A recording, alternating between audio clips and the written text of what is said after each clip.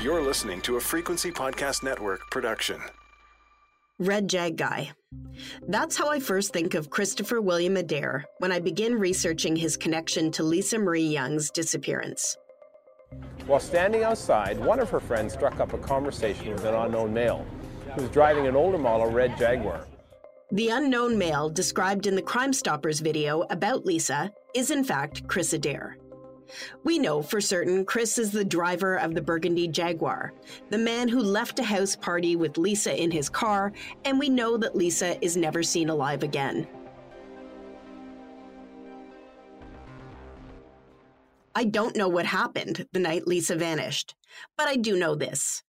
Christopher Adair is a key figure in this story and could be central in coming to grips with the Lisa Marie Young case. I'm Laura Palmer, and this is Red Jag Guy, a two-part update to Where is Lisa? Island Crime Season 1. These episodes mark the 20th anniversary of Lisa's disappearance, with a focus on Christopher William Adair, the last person seen with Lisa. He wins people over. He's very charming. That's why no one believed me. And so he's good at what he does. He's very good at it. He's very disarming. He seems like Prince Charming because he can come across that way. Like I said, he's a very outgoing dude, and charming even, and a little bit sophisticated. He has an air of he's sophisticated.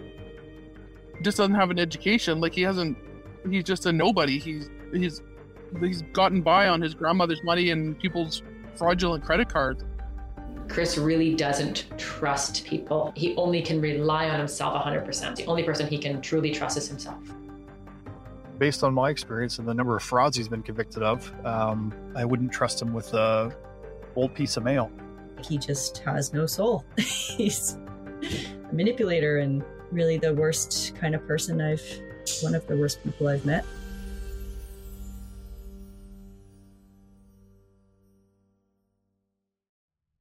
Earlier in the series, I included the small bits of information I'd collected about Chris. I know a lot more now, including where he has been living most recently, and some of what he's been up to over the past 20 years. Lisa has now been gone for 2 decades. If you've listened to the earlier episodes in this series, you'll get that Island Crime is victim-focused. I've spent years talking to Lisa's friends and family, trying to bring her to life here so that you will care about what happened to her and continue to demand answers for her family and justice for Lisa. But in these 2 episodes, I'm shifting my focus to a man who may hold answers to what happened to Lisa, Christopher Adair. I'll be really clear. Christopher Adair has never been charged in relation to Lisa's case. I'm not making allegations regarding Chris as it relates to Lisa's disappearance. Here is a fact. Christopher Adair picked up Lisa Marie Young outside of the Jungle nightclub in Nanaimo on the evening of June 29, 2002. Later that night, he leaves a house party, alone with Lisa, in his grandmother's red Jag, ostensibly to get a late-night snack. Lisa is never seen again. His proximity in time and place makes him someone I want to speak with. But Chris won't talk to me. I've tried getting in touch with him in every conceivable way. I've reached out through social media, through this podcast, through a number of his friends and relatives. I found emails and phone numbers for him and tried them repeatedly, but nothing. I don't read anything into Chris's decision not to speak with me. People have all kinds of reasons not to talk to a journalist. He could hate the media. A lot of people do. He might even have developed a particular dislike for me as a result of this podcast. Maybe he's been advised not to talk to me. Or perhaps he just feels like he won't get a fair shake. In focusing on Chris in these episodes, it is not my intent to shame or bully him into speaking with me. It is absolutely his choice to remain silent about what happened the night Lisa vanished. It's my hope that someone who knows Chris is listening now. Chris won't talk to me, but it's possible he has shared information with someone close to him. And so, in the absence of hearing from Chris, I'm continuing to gather information that brings me closer to understanding the man who represents the last real link to Lisa. By the end of these 2 episodes, you will know a lot more about Red Jag Guy. Before I turn my attention to Chris, a reminder of what's at stake here. Lisa Marie Young, just 21 when she vanishes, beloved by her family and her many friends. Vancouver Island, as it turns out, can be a very small world. I learn Lisa's auntie Diane lives quite close to me. Diane is Lisa's father, Don Young's sister. A while back, Diane painted her house while listening to my series about her niece. She doesn't want to be interviewed. She's still too filled with sadness and anger. But she does invite me into her home. Lisa was special to her Aunt Diane. She was Diane's first niece, her parents' first grandchild. When I originally met Lisa's Tlaoquiet family, one of the very first stories I heard was of how Lisa walked at about 8 months of age. And now, here I am, sitting with Lisa's Aunt Diane, flipping through pages of an old photo album. And the first picture she shows me is of baby Lisa, standing for the first time at just about 8 months old. It's a story both sides of Lisa's family love to tell. Lisa, so little and so filled with promise. I'm sitting in an armchair in Diane's comfortable living room. We're watching old home movies. She wishes she had more footage of Lisa, but I'm grateful even for the small glimpses. Back then, the family video camera was mostly reserved for Christmases and special occasions. And as luck would have it, those were times when Lisa would make the trip to Port Alberni to visit her family here. There's Lisa, lying down, flipping through a big glossy book about her favorite hockey team, the Canucks. And there's Lisa, curled up on a sofa, watching as family members open Christmas gifts, pausing to stick out her tongue good-naturedly, mugging for the camera. Lisa's a teen in these images. She's hanging out with her family in her grandparents' basement, the place where the most famous picture of Lisa Marie Young is taken, the one on the missing posters. Diane searched for Lisa back when she disappeared, convinced that Lisa might still be alive, held against her will. Today, she knows in her heart that Lisa is gone. But she hasn't stopped searching for answers. Christopher William Adair is the last verifiable nexus between Lisa and whatever happens next. When I began researching Lisa's case a few years ago, I hit a lot of dead ends when it came to Christopher Adair. I knew he was driving his grandmother Jerry's Red Jag that night. I knew his grandmother was a prominent realtor. Chris had been described as handsome, charming even. But it would prove challenging to find anyone to speak with me on the record about the guy. The picture that seemed to emerge was of a handsome, privileged, preppy young man, the kind of anti-hero you might find in a John Hughes movie. But it turns out I had put 2 and 2 together and got it wrong. The first image I could find of Chris appeared to confirm my earlier view. It's a childhood photo in the Nanaimo Daily newspaper. Headline: Visitor enjoys Newcastle. Taken in the summer of 1985. A smiling 9-year-old Chris Adair squints into the sunshine, his shaggy, bright blonde hair gleaming in the light. He is lean, gap-toothed, adorable. Newcastle Island is now called Sasatchewan, the original Snuneymuxw First Nation heritage name. And little Chris Adair is now a middle-aged adult, almost 50.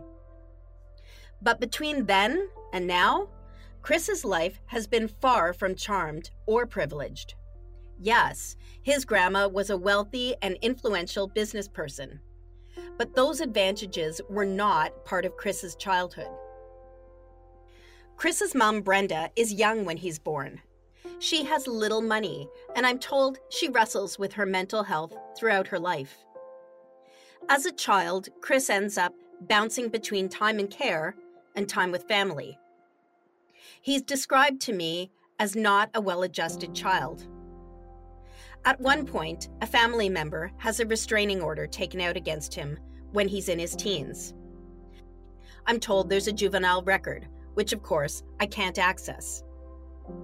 The next time Chris makes the papers is in 1993. He is a member of the Royal Canadian Air Cadets. Now a teen, he's being awarded a prestigious Duke of Edinburgh Award. The award is meant to encourage youth along a path to a productive and prosperous future.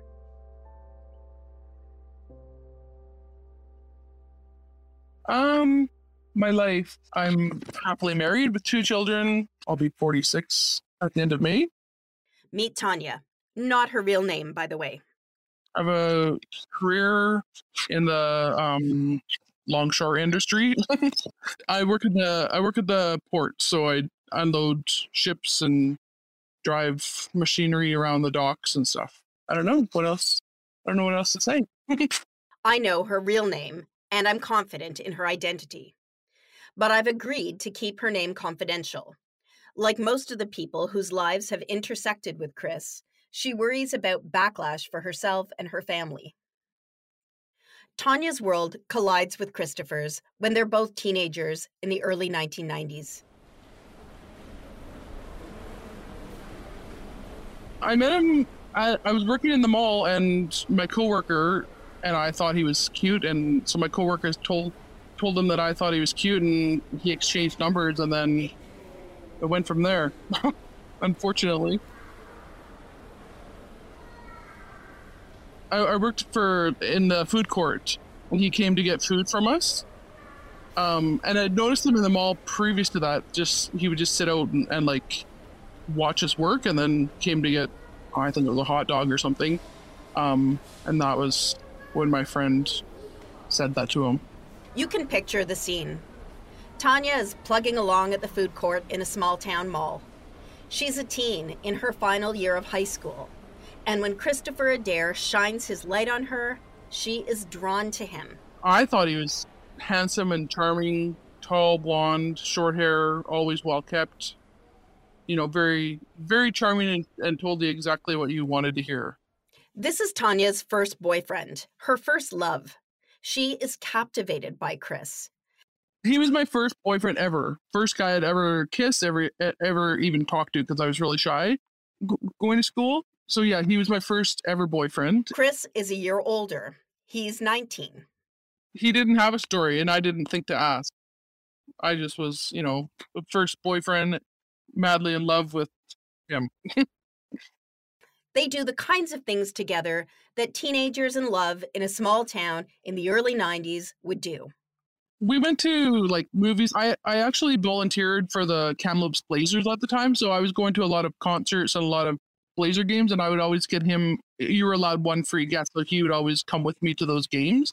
And I think back now, he wouldn't let me go to those games alone to volunteer.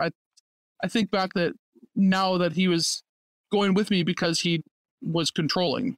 Because he would stand there and he'd watch me, because I was I helped people find their seats and stuff. And he'd stand there and he'd watch me interact with the people. And I'm like, oh, he's just wanted to spend time with me. But actually he was, watching what I was doing.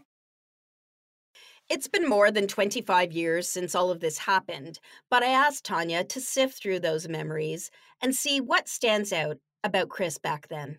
All I knew is that he had a sister named Brandy, a mom named Brenda. I never did meet her. And his grandma Jerry on the island that always sent him money. Like when he needed money, she'd send him $500 or $1,000 or whatever she'd send him. He'd call her up and say, "Hey, grandma, I need some money," and she'd send it to him. I felt he was very close to his grandmother, and his mother and sister, he was always protecting them. From what? I have no idea, but he was very, he didn't speak badly about his sister or his mom. Chris isn't working. He's attending school sporadically at best, but he loves spending lots of time cycling. He had a bike that he would go for long bike rides. He had really expensive bikes that he had no money to buy the bikes, but he always ended up with big expensive bikes and all the equipment that went with the bikes, like the fancy clothing and everything like that. So he'd go for bike rides for like 8 hours a day and then come back. He doesn't appear to have any friendships, but Tanya does recall a time when he took her to a house party. She describes the partygoers as a bunch of scary-looking dudes. He took me to a house that was like full of people doing drugs, and I'd never been around drugs in my life, so I got scared and I left. Tanya is still in Chris's thrall, but not everyone in her circle appears to be as enamored with her new boyfriend as she is. Every time I took him around the school or to like a school dance or whatever, everybody wanted to beat him up for some reason. There was always a fight when Chris was there. I could never understand it because like he didn't do anything while I was with him there, but everywhere he went, people wanted to beat him up. I didn't know what to make of it. I just couldn't understand why people always wanted to beat him up. Like I remember we went to a school dance and we couldn't, like I lived within walking distance to the school, but we couldn't walk home because there was about a group of about 10 or 15 guys that were waiting outside the school for him to beat him up. So I had to call, actually we had to jump in to my friend's car or we would have got like swarmed and beat up. And our friend drove us home. I thought people were envious or the guys didn't like him because he was, tall, good-looking guy. I don't know. I was very naive back then. I don't even know what I was thinking, to be honest. And then Chris takes things to the next level. We were just sitting on the bed downstairs watching a movie, and he started it. I'm like, no. And then he's like, yep, it's not going to hurt. I'm like, yes, it is. I don't want to. And then he just continued. Tanya has described herself as naive. She is also inexperienced sexually. He was the very, very first person that I ever had sex with. Like I told him I was a virgin, and then when we had sex for the first time and I didn't bleed, then he really got angry. And then he called me a liar and I wasn't a virgin, and he was like mad for like weeks. After that, Tanya alleges Chris did whatever he wanted to do. So whenever he wanted it, he took it, whether I wanted it or not. Then, before she knew it, Chris has moved in. He talked my parents into letting him live with us in the basement because his rent, the place that he was renting, was kicking him out. And again, me being naive and stupid, I asked my parents if he could move into the basement. They were under the impression that they were just helping this young kid out that had no family to help him. Tanya and Chris are together for almost a year. He's living in her family home. As time goes on, the relationship sours. There are a few moments that stand out from this period of time. A song came on the radio and I turned it off because I didn't want to listen to that song. And he got up and he turns it back on. He's like, don't you know that this is our song? Don't you want to listen to it? I'm like, no, I didn't know that was our song. And then he like slammed me up against the wall. I'm like, what are you doing? He like tried to choke me, and then I got away from him and ran to my sister's bedroom and woke my sister up. Things are beginning to unravel in the relationship, but Chris convinces Tanya to accompany him on a short trip. It was like a hot weekend. We were there for a couple nights because we took a tent. It was a hot weekend, and we just walked down like the desert. He was always trying to get me to go into the forest on trails and stuff like that, and I'm like, what are we doing? Where are we going? So it was like this really weird, creepy trip. And I'm like, I'm going home. I made sure that we like stayed in the public area. I wasn't going into the forest with them. Tanya's parents, too, begin to feel uncomfortable about their daughter's boyfriend, the man now living in their home. Here's what Tanya tells me she learns from her mom. And she told me that when she was home alone with Chris, she was scared of him. She didn't like him in the house, being alone in the house with him at all. Her father is no longer happy about Chris remaining in their home rent-free. There was one time that my dad was trying to call his grandma to like say, hey, what's going on? The kid needs money. The kid needs to move out or something. And Chris heard him and went and ripped the phone out of the wall so nobody could call out of the house. My dad wasn't a fighter, so he probably just tried to like smooth over the situation. As the school year comes to an end, Tanya is realizing she no longer wants Chris in her life. They've been fighting a lot, but she doesn't know how to end the relationship or how to get him out of their home. Chris has bought her a promise ring, but she doesn't wear it. A snapshot of her school yearbook tells the story. She didn't want him to sign her book. She didn't want the lasting memory of him. But then... everybody was signing my yearbook at school at the end of the year, and he wanted to sign my yearbook, and I'm like, okay, well, you can sign my yearbook, but don't take up too much spots or space because I want other people to sign it. So he's like, oh no, I won't. And then he goes and writes this whole entire back page of the book, so I couldn't even rip out the page at a later date. It's all on the hard covered book, and it's basically he wanted to start a life with me, and he called himself my stud muffin. That was his nickname that he made up for himself that he wanted me to call him. Chris writes about what a special young woman and girlfriend she is, congratulating her on her graduation and wishing that all her dreams come true. He writes, "A best friend is someone who helps you when darkness comes your way. A best friend serves a purpose to fill the needy place. Best friends to the end. Love, Stud Muffin." Tanya spends much of that summer away at cadets camp. When she calls home to talk to her parents, she says Chris always picks up the phone and listens in so she can't have a private talk with them. When she does talk to Chris, they fight. That fall, she tells him she's not marrying him. She doesn't want to be with him. It's her feeling at the time that he's going to beat her up. She flees her home with her father. She recalls Chris packing up and leaving in a van. She alleges he rifled through the home before leaving, taking with him, among other things, her grandmother's wedding ring. Tanya moves on with a new boyfriend and a new job at Walmart. But Chris is not ready for it to be over. Once he was moved out, he would sit outside. I used to work at Walmart, so he'd sit outside on the bench and watch me work. And finally, my new boyfriend put a run to him.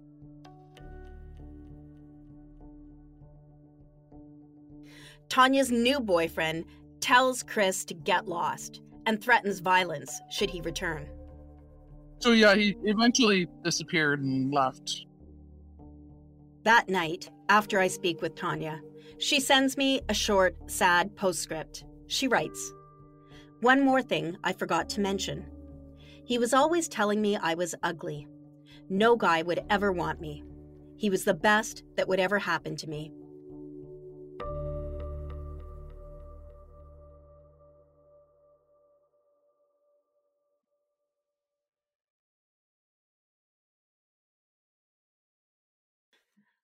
I'm piecing together Chris's life as best I can, based on original source interviews with those who can inform my story with direct experiences.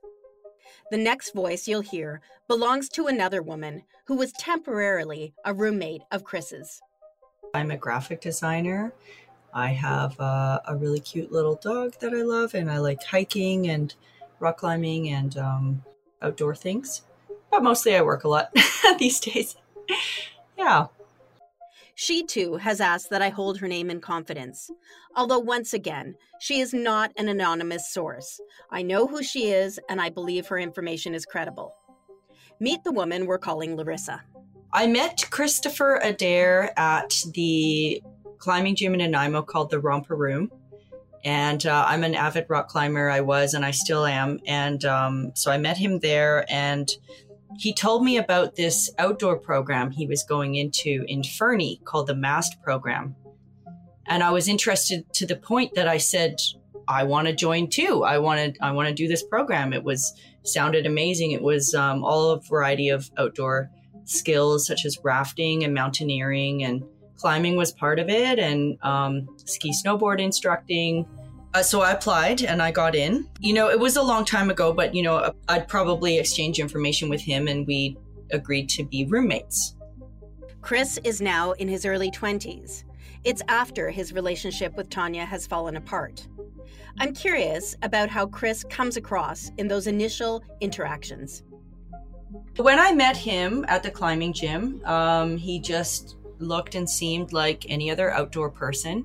And it was very surprising to me that he turned out not to be a very nice person, because most outdoors people are good people. The majority of them are just really honest, really nice people that you can trust. And so I let my guard down with him very quickly. And also I was young and, into exploring the world. And so I just trusted him, and I just thought, this is an outdoorsy person that I can be friends with. And, I just, went into being a roommate with him. And I'd had some roommates before, but they were people I knew really well. So he was, I suppose, the first unknown new roommate. But at that age, I would just meet people and I would just hang out with them, and I didn't think too much about it. That's, I was very free-spirited. I press her for more details about Chris back then. He was just pretty normal, honestly. He had short, slightly bleached blonde hair, perhaps. He was quite slender. He had an interest in the outdoors. He told me he liked mountain biking. I don't really remember there being anything remarkable about him or anything unremarkable. He was just a pretty normal guy. So it was really the program that drew me to him. The Mountain Adventure Skills Training Program takes place at the College of the Rockies in Fernie, British Columbia. Here's how the program is described on the website. Imagine your stunning BC Rocky Mountain classroom, where you'll spend time hiking, rock climbing, mountaineering, skiing, canoeing, whitewater rafting, while also earning the certifications and training that employers want. And it gets better. The program takes place in Fernie, a town Rolling Stone magazine once hailed as North America's coolest ski town. The place Hot Tub Time Machine was filmed. So I apply for the program and I get in, and I've kept in contact with him, and so I let him know, and it just made sense that we would be roommates because we're both moving out to Fernie together from Vancouver Island. It's a long way away. I've never been there before, and I don't know anyone else in the program. Money's pretty tight. I got a student loan, but I can't afford to rent a place on my own, so it makes sense to share. So I give Chris damage deposit and first month's rent, and he goes out to Fernie before me to look for a place for us to live.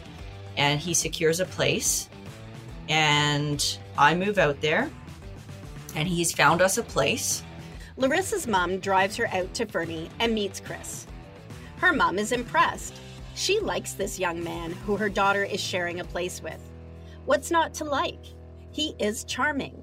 He welcomes his new roomie and her mom with a gift of coffee and new mugs, a housewarming present. That year will be memorable in part because of the disturbing interactions with her roommate, Christopher Adair. But it's also memorable because of the snow. Fernie is known for its deep powder, and 1999-2000 is a record snowfall year. Larissa tells me she'd never experienced such great snow, so much that chairlifts are actually buried and things like that. But she recalls an amazing ski season, and the group she's with. The general group was everyone was very passionate about the outdoors, and we're all pushing ourselves really hard. And so it was just kind of like that young energy, It's shaping up to be an incredible experience. But what Larissa doesn't realize, at least not yet, is that her new friend, her roommate, isn't quite what he appears to be. And this is going to sound really weird, but the first thing that I noticed, that I started to notice something was wrong, is we're in the apartment and I notice his socks. And I said, oh, I have the same socks. And then I was like, but that's funny, I can't find mine right now. And they're very distinct socks because when you buy outdoor socks, they're wool and they're expensive. So he had stolen my socks. What the hell? Who does that, This small, mundane thing is just the first of a cascading series of circumstances between Larissa and her new roomie. So what happened was he found a place He took my money. He didn't give any of it to the landlord. He kept it. And he told the landlord that I was the one that wasn't paying. And he and I signed a lease agreement together for a year. So we're both on a lease agreement. I signed the paperwork. I don't know how he, I do. He's a smooth talker. He managed to convince the landlady to have this place without paying the damage. Maybe he told her that I was going to pay it. I'd already paid it to him. He didn't give it to her. She doesn't know any of this when she moves in, begins the course, and settles into her new place with her new friend.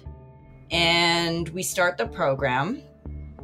I have my student loan, and it's barely enough to cover my year. Honestly, it's not really enough, but at the time I have my full student loan, and I had some trouble getting it in. Took a little while. And he tells me at the start of the program, he says, all my outdoor gear has been shipped here, and it's being held at the Greyhound, and I can't get it because my student loan hasn't come in yet. And he doesn't actually, I don't think he asked me for the money. Maybe he did or maybe he didn't. But I was just like, oh, well, I understand that getting your student loan can be difficult and take some time because I'd had some trouble with mine. And he's going to get his student loan anytime. I'll just lend you the money until your student loan comes in. And I don't know about the rent and the damage deposit at this point. I just still think we're friends and he's an honest person. So I lent him money to get his stuff out of the Greyhound. And, that was a sum of like $300 or $500, which is enough. It's for a student, it's a lot. It's not a lot if you're going to get it back, but I didn't get it back. It's only been a few weeks of living together when she accompanies Chris and another friend on a climbing trip. The three of us went on a little climbing trip to the States, or we tried to, and we got turned around at the border. We were in the other guy's vehicle, tried to cross the border, and we couldn't get through because Chris had a criminal record. He told us what's probably lies. He said, I had some BB gun incident where, they thought I was using a real gun. And there was this immigration thing where I was trying to go to New Zealand. And, he just told us some lies or some stories, or maybe it's the truth. I don't know. He told us some stuff that we believed at the time because we didn't know.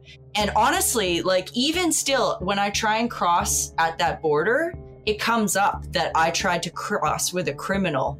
And I have to explain that I didn't know who he was and I didn't know anything about him. And I don't know what's on his record exactly, but he is a very long rap sheet. Even at that age, he had a rap sheet.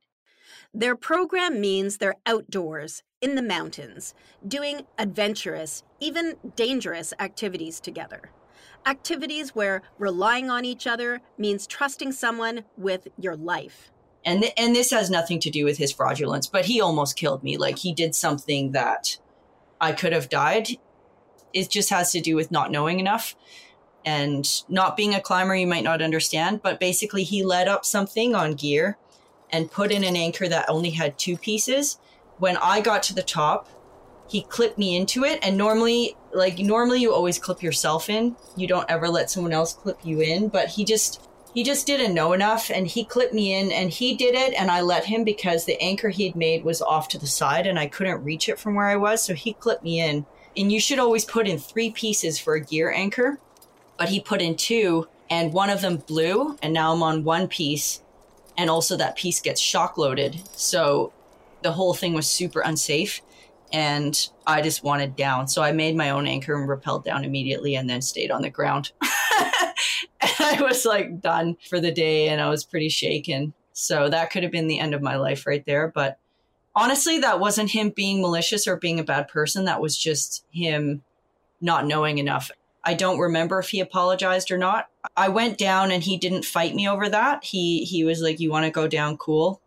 The financial stuff, he knew what he was doing there. He was very good at that. By now, she's beginning to have some doubts about her roommate. At the time when I first realized I was being ripped off, he had these notepads, and this is while I was still living with him. He had these notepads around the apartment from his grandma, and she's a real estate agent. Her name is Jerry Adair, and I called her because her phone number was right on the notepad. And I said, your grandson is ripping me off. Can you help me? And she said, I'm sorry, dear, I can't help you. And she said, you know, she said, I can't help you. And I said, Chris told me that you're paying for his school. Is that true? And she said, Chris has gotten a lot of money out of me over the years, but I didn't give it to him. That's what she said. And she sounded weary. You know, she sounded like she's been dealing with this for a very long time and she's sick of it. And she wasn't mean to me, but she was cold. She was like, your problem, like, I don't, you know, I think he's been like that for a long time, you know, just get what he wants out of people and not think twice about it. So not a nice person. Definitely not a nice person. And then the last straw. Just before the end of the month, he and some other people from my class, I don't remember who because I wasn't there, they did a little boys trip to Calgary, which is fairly close to Fernie, and he was arrested and held overnight in jail. I don't know what for, but they just told me that he didn't come back because he was arrested. And I was like, that's it, I'm out. Like, I don't know what this guy's deal is, but I'm not staying. So I wrote a letter to the landlady, and that's when I found out that he hadn't paid anything to her. And she was a nice enough lady, but she thinks I'm the bad one at this point, and she thinks I'm the one who hasn't paid. And so when I write her the letter and I'm moving out, she thinks it's me. So she's not particularly friendly to me because he's the one that got the place. He's the one that secured it. He's the one that has been talking to her. And I literally just met her. So I was moved out by the time he got back from jail. Overnight, I was out. So Larissa moves out, but she can't put Chris behind her just yet. I just needed out immediately. And then, but I took all my personal belongings, but I still had some furniture in there. And then he got another roommate and I couldn't get my furniture back. And I asked him for it. The program, which she loves, has just begun. She's in a cohort of about 20 people, and she has to see Chris regularly. And to everyone else in the class, he's a great guy. And now we're in school together. I'm seeing him every day. He owes me money for the Greyhound. He owes the landlady the rent and the damage deposit, and I want him to pay it because that's on my name and it's just not right. So I want him to pay that to her. I know he had it because I gave it to him. I'm a pretty nice person, and I definitely, it's not my strong point is like being a tough guy, although I've gotten better at it. I would hassle him about paying me back and he never did. And I tried to tell my classmates about it and no one would believe me. They said, oh, but he's so nice. He gives me rides to school. And like, no one believed me at all. And he's still going to school. I'm seeing him every day. It's just infuriating. And on top of that, he's buying himself new stuff. He comes to school with new sunglasses that I know are like $150, $200. They're like these, cool sunglasses with polarized lenses. And, he just bought them.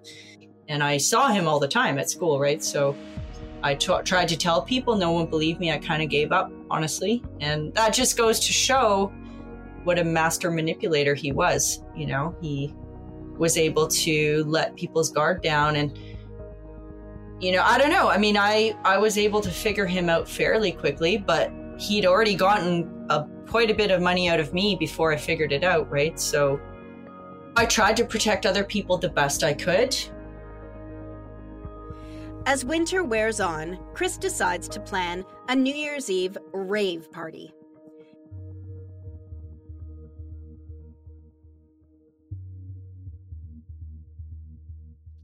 Here's what Larissa says happens next. He organizes a rave party. And actually, I'll just tell you what kind of things he's into. Just, it's important to know. But he's really into electronic music. He really likes that. He likes DJ'd music. And I do too. And that's one of the, that was another thing we had in common. I like that kind of music too. And I like dancing. And anyway, so he organizes a rave party and he's going to fly in this DJ, and he recruits a guy from our class to help him organize this event. And so he rents out the community center or some sort of community hall to host it. And he's flying in this DJ and he's selling tickets. And I tell this guy, His name is Dave. I'm like, do not put money up. I was like, this guy is a con. I've already told you that. Don't do this. And he's like, well, I think it'll be really cool. I'm like, okay, we'll do what you want, but just don't put money in. I don't know if he did or not. He never admitted if he did or not, but he helped him with the rave. And it seems like it's going to go on. And he sells tickets through the local snowboard store to super nice guys who'd moved there from somewhere else. Super nice guys. They're selling tickets through the store. Well, the night before, he cancels it. But he's already picked up all the money from these tickets through the snowboard store. He's already come and collected all the money. And now he cancels the rave. And these guys are new in town. And they have a reputation to earn. So when people come back to the store and ask for their money back for the tickets, they had to pay them back. But Chris has the money. So he really does a number on them. And also a lot of people just didn't get their money back. And, rave tickets, I'm not sure how much they were, probably about $30. So when you times that by a lot of people, he's just done a town-wide scam now. And I think for sure, someone has to out this guy. But no, he stays in town for another, I don't know how many months, and he just lays low in the same apartment where I'd lived with him. And I find out from the landlady he never paid rent the whole time he was there, and she couldn't get him out. I tracked down an owner of the snowboard store. They confirmed they confronted Chris. Things got heated, the police were called, but nothing could be done to get the money back. The course carries on with Larissa doing her best to steer clear of Chris. Not easy in their small class. We're all there, and I just, avoid being directly with him, obviously. I would see him all the time, but I didn't engage with him.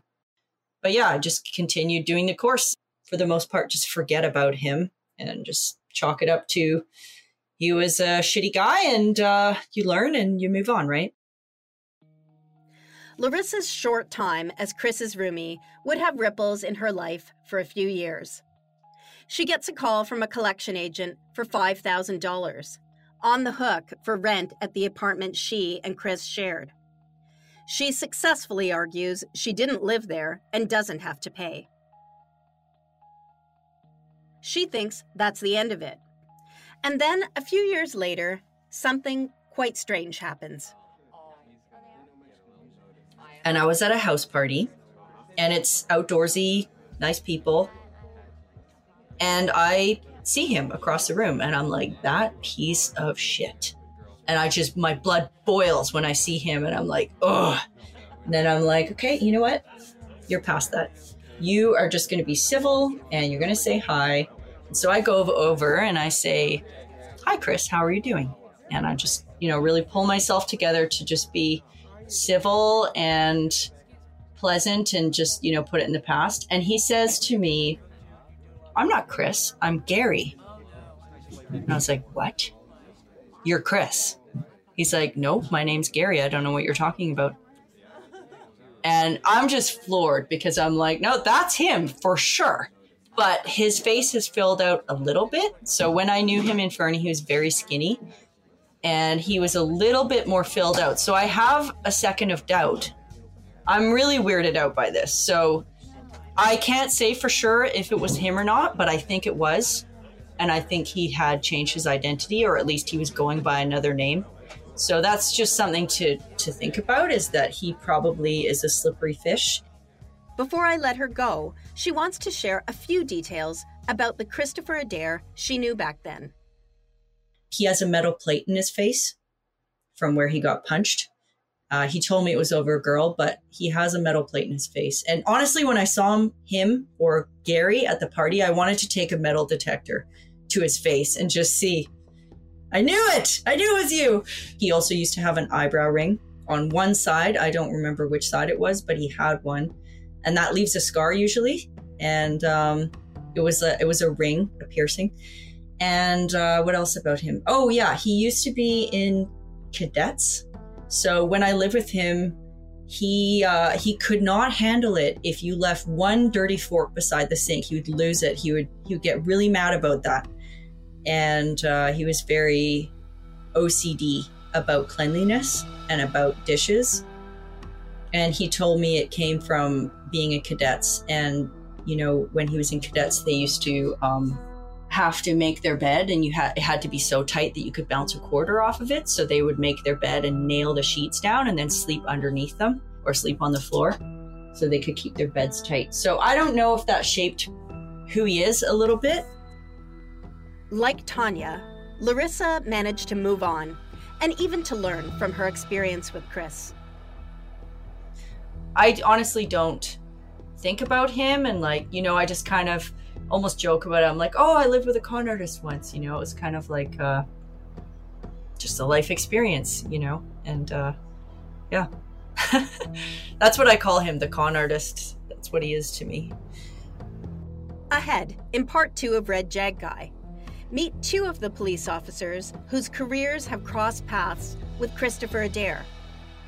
You're also going to hear where he is now and why it's possible his past may yet catch up with him.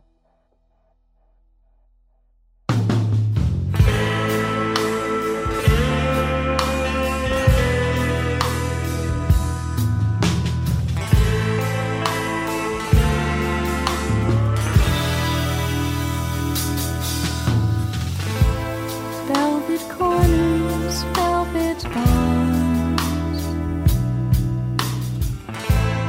velvet roll and velvet calms.